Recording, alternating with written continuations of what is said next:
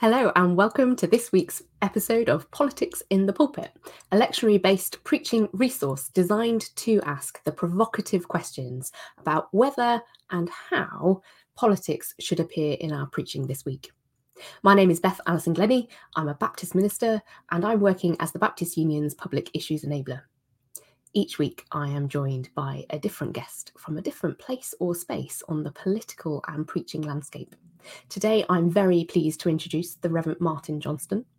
He's a Church of Scotland minister, and he spends his time at the moment working with Poverty Truth Commissions and the Trussell Trust and many other important places exploring those questions around faith and society. Thank you so much for joining us today, Martin. Politics in the Pulpit. I wonder if you could tell us a little bit about you and what that might mean for you and how you answer that question. Gosh, thanks, Beth. And it's really good to see you again. And you and I have spent a bit of time with JPIT over the years, and so it's really good to be reconnecting. I suspect when I think about faith and politics and the pulpit, I recognise that there's probably a particular line through which I do that. So I often say to folk that for me there were three ways in which Jesus promised to continue to be with his disciples after his death, and when he ascended into heaven. The first was he promised to be with us in the sacrament. And the reality is that the church has divided itself over what is going on in the sacrament for 2,000 years. Jesus promised to be with us in the gift of the Holy Spirit.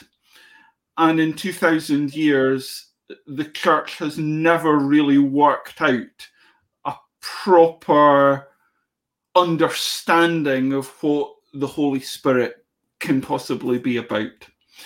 And he promised to be with us in the poorest and the most marginalized in that passage from Matthew 25.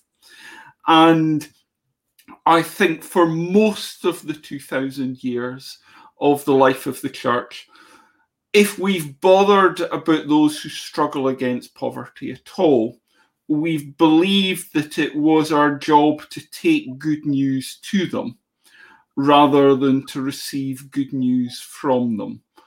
And the thing that I suspect has driven me through much of my life is not politics. It is that sense that if those who struggle against the injustice of poverty are the heralds of good news, what might I do to be alongside them, and what might I do to hear that good news for today and then share it with others? And I think it's interesting that you reflect on a theology of the Holy Spirit. And I think a lot of the kind of contemporary theology of the Holy Spirit I see is this idea that actually the Holy Spirit is at work in the world, and we've sometimes missed that in our kind of keeping the church as the holy club thing. And I really that for the idea that we get to partner with God's mission rather than it kind of being, that we take Jesus in our pocket, the Holy Spirit's over here in my space, and then I get to take it out and kind of dish a bit of Jesus with the sacrament. Yes, and so we individualize the Holy Spirit rather than actually recognizing that the Spirit, she blows as she wishes in the world. And sometimes we think we've grasped her and then we discover her somewhere else. And actually almost that takes me certainly, and we'll go into this in a few minutes, into our gospel passage for today, which has this verse about God so loved the world. And one of the things that strikes me every single time I hear that verse is how we domesticate that verse and we treat the world as if it's the church. and we treat the church as if it's just my understanding of church. Yeah. So we're going to move on to the passages in a minute, and just before we get there, we always have a little nod to the situations that are going on that might be issues in the world of different sorts of justice or injustice. And I'm aware that always when we do this, it's kind of even our view of the world colours kind of what we think the justice issues might be. And I was saying earlier that you're based in Scotland and I'm based in England, and I constantly miss what are the devolved issues and what aren't, because despite having spent 5 of my years in Scotland, I never quite remember which bits of those are happening. But we've got some things that might be shaping the landscape of our week this week if we keep an eye on the news. So there's obviously a very exciting Meghan and Harry interview being aired tonight, which I'm sure you're going to be going for, which we might joke about, but actually is part of our politics, isn't it? And actually going to be shaping quite a lot about what people think about and talk about in the week to come. Always, I think, worth noticing when these big kind of royal stories hit.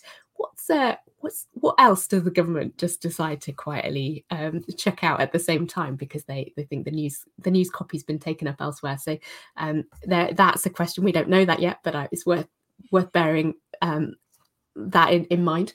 I think we've been responding to the budget. It's obviously a kind of a Westminster budget, but we've been responding to that budget and the headline green initiatives in that. Really, I think we've kind of been asking the question of JPIT whether those mask the failure to really address the fundamental changes that are needed to transition to a just and green economy, because the kind of the freeze on fuel duty, the pegging of the carbon price support rates at £18 to 2023, they seem to suggest that that commitment might be quite half-hearted on behalf of the government, and something if as we're moving towards COP in October, kind of really having our eye on as the church. And then also the kind of one of the key questions that we've been thinking about has been this how we've committed to world aid at the moment as the UK. And it's noticeable that the support that we're giving to humanitarian work in Yemen at the moment is being halved this week, and that the UK is the only G7 country to be reducing its overseas aid commitments in this time of coronavirus. And I think it's just worth reflecting on. We're kind of a very powerful nation in the world, and that seems to be how we're responding to those situations. And there's also an interesting survey that's been done that suggests that even amongst the most privileged renters in our society, 1 in 20 was behind on their rent in December 2020. So there's a lot going on, I think, in terms of a kind of injustice and inequality that I think the budget sort of touches on, and we kind of need to be bearing that in mind, especially partly as the pastoral fallout in our churches as well for many who are struggling to afford to pay their bills. And then I think, sorry, Beth, and that sort of sense. So one of the things I do is I'm a trustee with Christian Aid. So certainly those cuts in the international development budget is something that we are acutely aware of. It does seem to me it speaks of a Britain, and this gets us into politics. It speaks of a Britain that actually is constantly drawing up the drawbridge and thinking about itself rather than necessarily its place in making for a better world. And I think that sort of selfishness, I think we see then flowing through into how we're dealing with the climate, but also things like we will extend out for another 6 months the uplift in universal credit. But, at some point we're going to stop giving that money, which is an absolute lifeline. And it's likely that we stop giving that money at the point when many of those who've ended up in universal credit directly because of the pandemic may well have found themselves back into employment. But those who were on universal credit beforehand remain stuck and then poorer off as a result. Thank you. Yeah.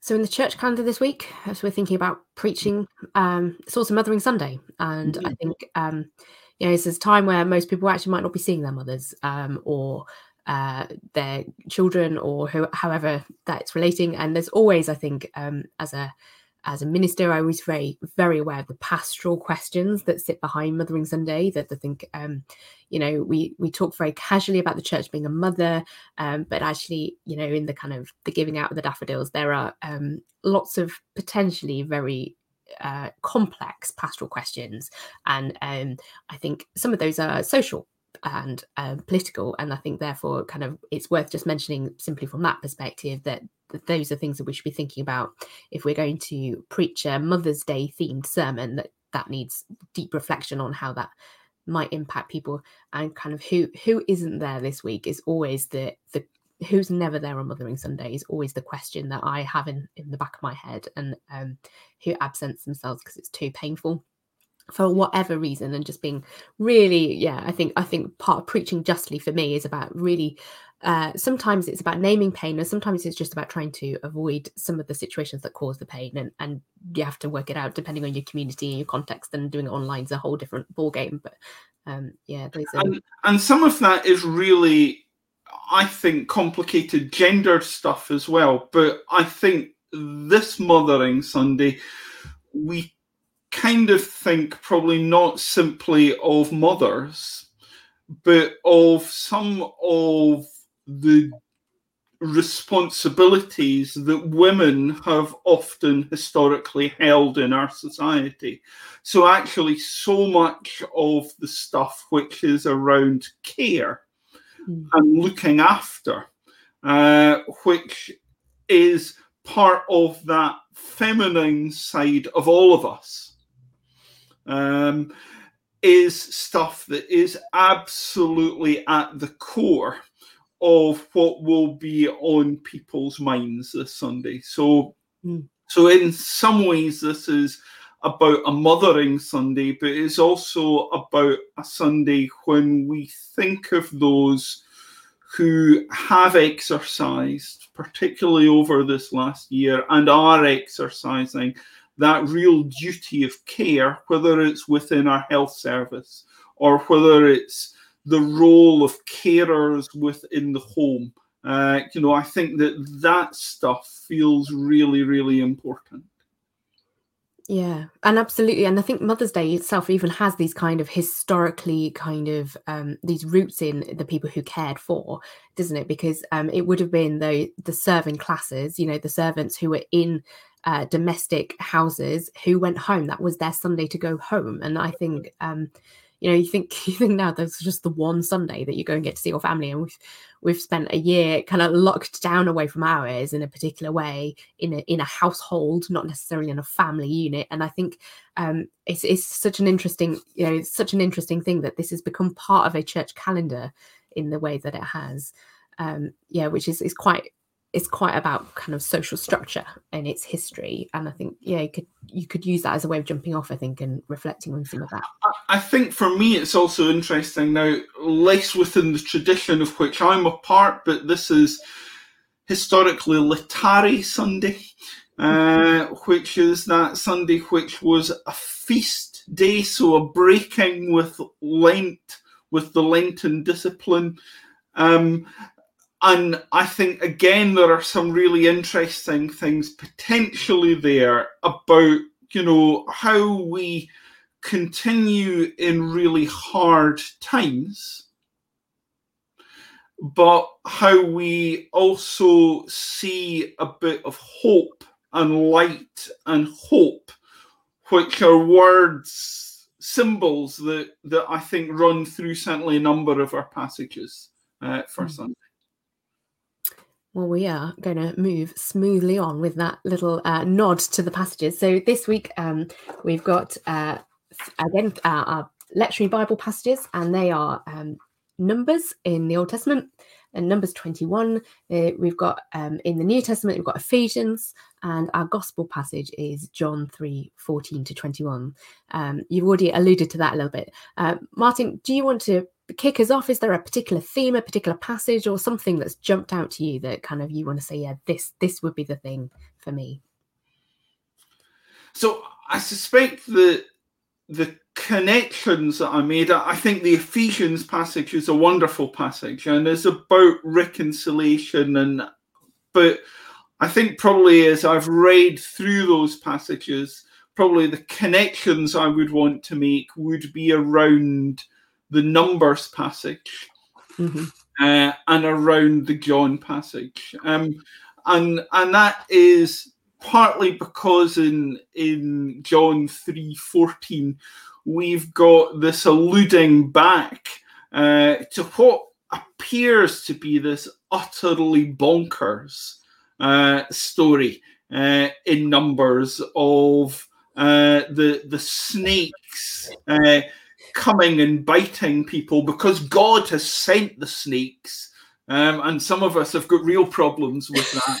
And then what happens is the snake, Moses puts a bronze snake on a stake, and people can look up at that and be healed. And certainly as I was thinking about that passage, I found myself thinking about vaccines and thinking about how so often in the treatment of disease over this last century in particular, we've come to recognize that a tiny bit of the disease infected or injected into people's arms becomes part of the cure. So, I can see real jump-offs there. I suspect for me, it's virtually impossible to look at our passages for this Sunday and not end up preaching about John 3. Partly because that John 3:16 passage is probably just about the best known passage in Scripture, certainly within a Protestant tradition. And each time I come to it, I sort of reflect on how it's a classic illustration of what happens when you rip one verse of Scripture away from the context in which it is spoken. And so, excuse me, Beth, you will doubtless have seen, or you've probably seen, and many of those watching this will have seen those John 3:16 just almost scripture verse stuck up on a wall somewhere, as if this is the absolute core of what the gospel message is. Definitely have.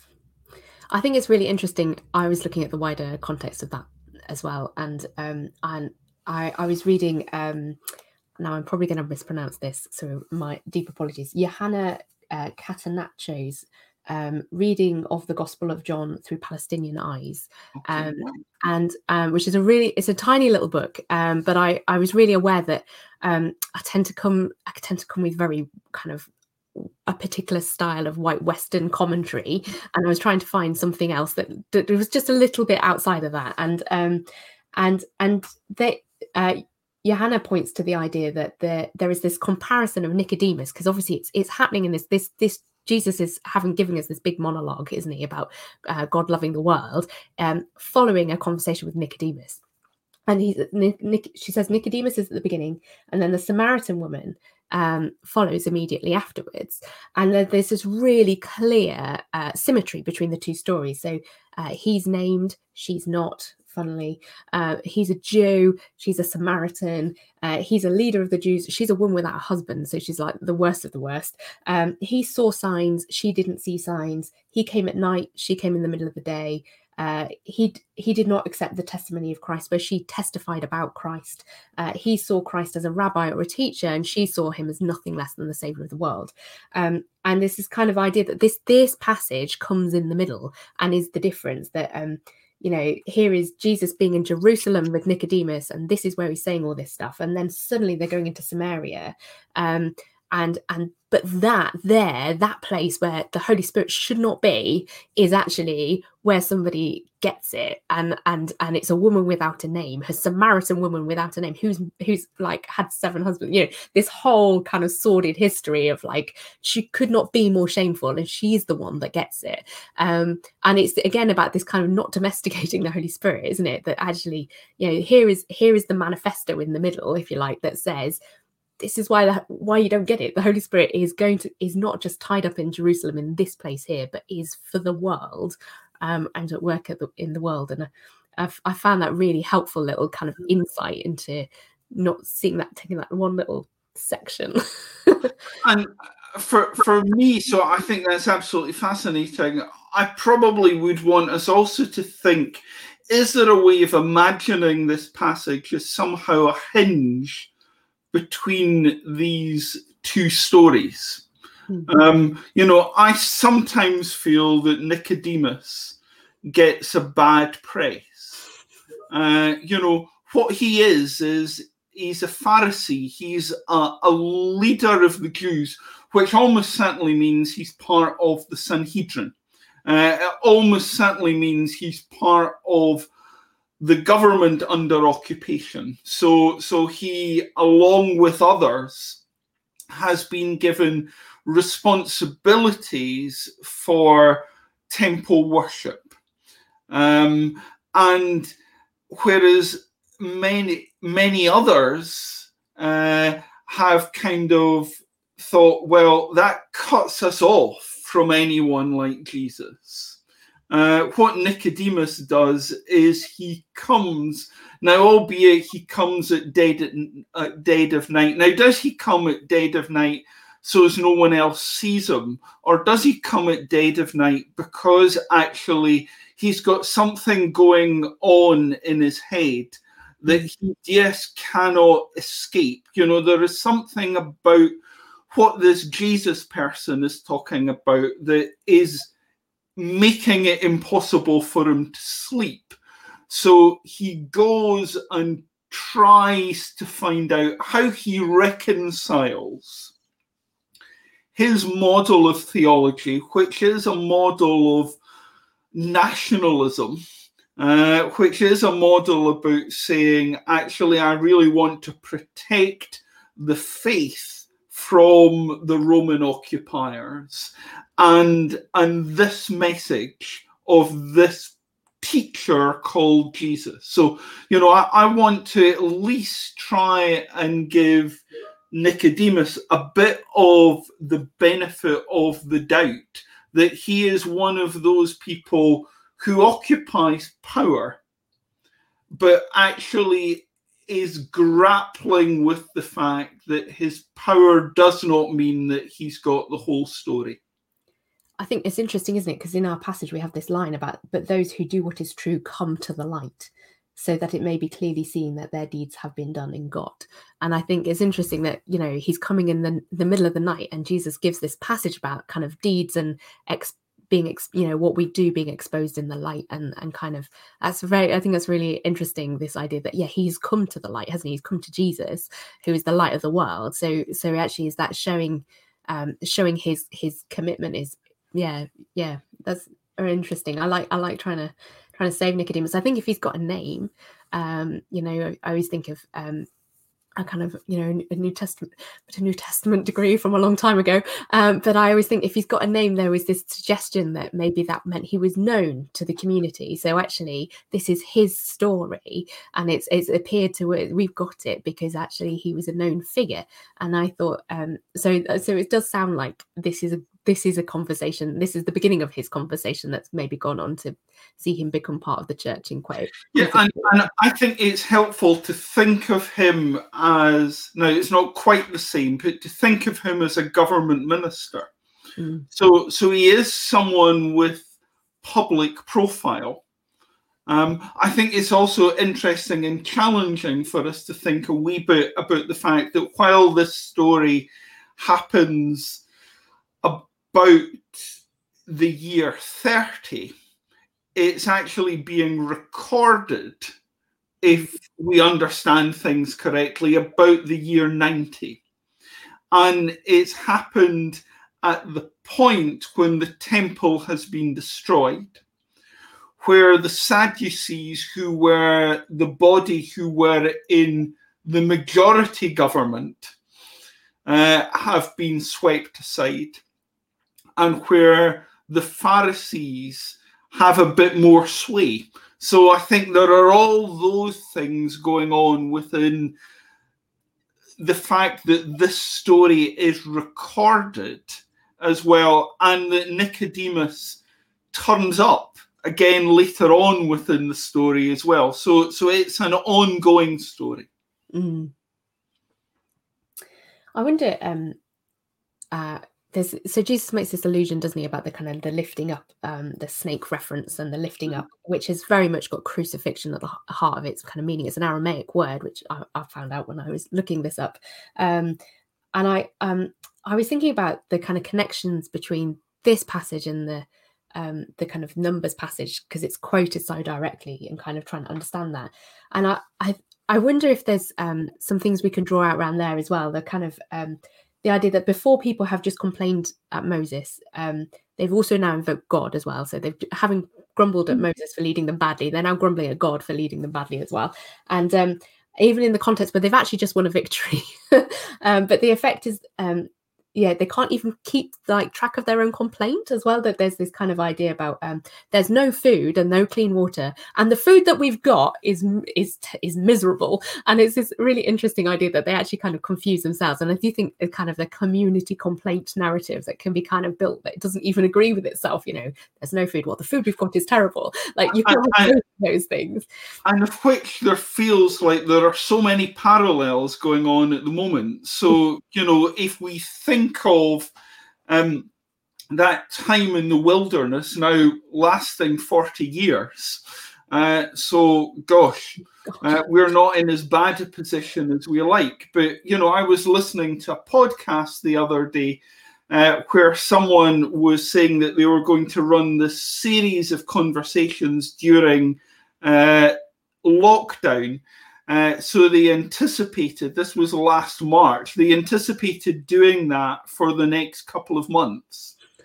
And a year later, they are still doing it, you know, and in effect, I hear the story of the people of Israel as recorded in Numbers as that group of people who are impatient for these tough times to be over, who want to either get to the promised land or who want to get back to normal, we might say.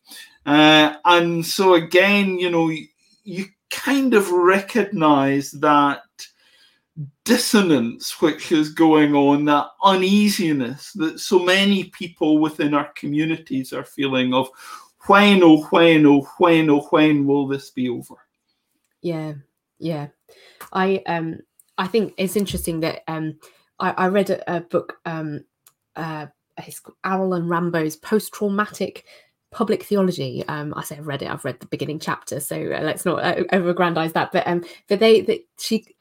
it's Rambo who starts, and she says that traumatic events seem like more of an epidemic culture rather than an exception.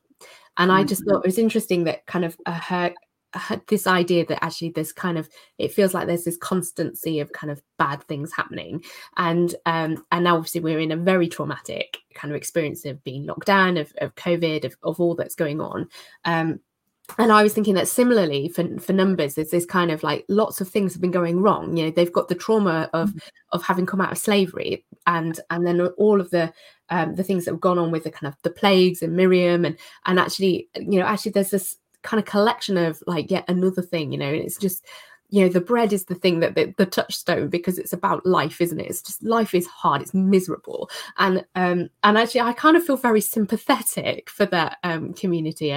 I think they're portrayed as kind of slightly selfish and stuff, but I think I really kind of, I think it works as a story on a human level, because we kind of like, yeah, you've just eaten bread and it's just more bread and not very clean water, this is rubbish. We can kind of get behind this idea that actually manna maybe doesn't feel like manna after that many years, and I think that's why the human heart of it is really interesting. But I was really struck that both in this bit about in Numbers, and then this bit in Romans, in John, has this idea of kind of being lifted up, something being lifted up, and I wonder if there's something about kind of our communal shame and our communal sinfulness being, we've talked about vaccines and kind of having a bit of the illness as part of the cure, that this idea that we're meant to look at what we've done wrong, so that because God doesn't just magic the snakes back away again. God says, okay, well, if you do get bitten, this is the answer, this is the cure. And I just think it's really interesting that it's looking at this kind of fiery coloured serpent on a stake and thinking, well, actually that's what we that shows us our kind of collective community shame. And with Jesus, where we look at Jesus on the cross and he is lifted up, it is again kind of what happens when community operates in certain ways and has collateral damage in different ways, and that collateral damage being hugely, like, horribly costly, and the kind of idea that we're expected to look up and look at that as part of our salvation. And I think it's just kind of where I was thinking, where would I preach? How would I preach this? And I don't know how I would preach this, because it's so hard, isn't it? Of like all these big theological questions in the background. How would God do this to us? And I think that is probably the pastoral question that needs answering in COVID times. How, God seems to have allowed this plague to happen in a way that God seems to have allowed snakes to happen. And what's that mean? And who is God in that? And is God unjust? We talk about justice, but what is it when God seems to be unjust? But I think it's something about maybe our kind of community operating causes, God asks us to look at who we really are and the real fallout of who we are, as part of somehow turning around and salvation and going into the light. I don't know. I think that's where I would probably try and land it somehow. I think that's right. And for me, it's about recognizing that it's about our rather than my all the time. So when I was going off in one earlier on about how John 3:16 almost feels hauled out, treat that verse on its own and it becomes something which is all about me and about individualism. Whereas actually treat that passage in context and it becomes about us and it becomes about our. And we begin to have an understanding of belief is not the cerebral thing, but belief is about our faith in, it's about our activity. I remember many years ago, so I will almost certainly tell this story on Sunday. Many years ago, sitting in the back of a Fiat Punto in southeast Brazil, traveling from one city to another, and in that journey of about 150 miles, spending 2.5 hours with someone called Dom Pedro Casaldaliga, who was a bishop within the Catholic Church in Rome and one of the great justice leaders of the last century. He was fascinating in terms of when he became bishop, one of the first things he did was he sold the bishop's palace and gave the money to the poor. And people would say that it made certain that he would never, ever become archbishop. And at the time, he was being thought of as a potential future pope. And that would have been pretty catastrophic. But I remember speaking with Dom Pedro in the back of this bumpy ride in a Fiat Punto, and him saying that the real thing that we needed to grapple with was it was not enough to have faith in Jesus. We needed to seek to have the faith of Jesus. And that faith of Jesus was a Jesus that then railed against injustice and inequality and took sides deliberately with those who were at the margins of society. And so when I think of John 3:16, I think of what it means to seek to believe in or to have the faith of Jesus rather than simply the cerebral stuff, which is very individualistic, of believing in an intellectual construct. I think I was really struck. We haven't talked about Ephesians. We're definitely not going to have time, but I think that there's this line that says that God made us alive together. And I think that the togetherness is so important, isn't it? That actually we can't be alive on our own, and that we need to be together with God in that, and then together with each other. And that there's something about that life of that kind of community, you know, Trinity as community, and then the world as community, and we're kind of getting to kind of participate in that, I think. And to recognize that there perhaps one of the most radical things about Christianity, and it's so radical that we miss it all the time, is that Christianity is first and foremost a community faith. It's not a faith of individuals who end up in community. It is first and foremost a faith of a community where people flourish as individuals within it. Amen. Well, thank you so much for coming on, Martin. We could talk about this for hours, I think, and we really could. But we've got to finish up before our time runs out today. But thank you so much for coming and sharing your wisdom and your stories and everything you've brought. It's been a brilliant conversation. And a big thank you to everybody who's been watching us and joining in with this conversation, and asking how or whether we should preach kind of politics in the pulpit this week.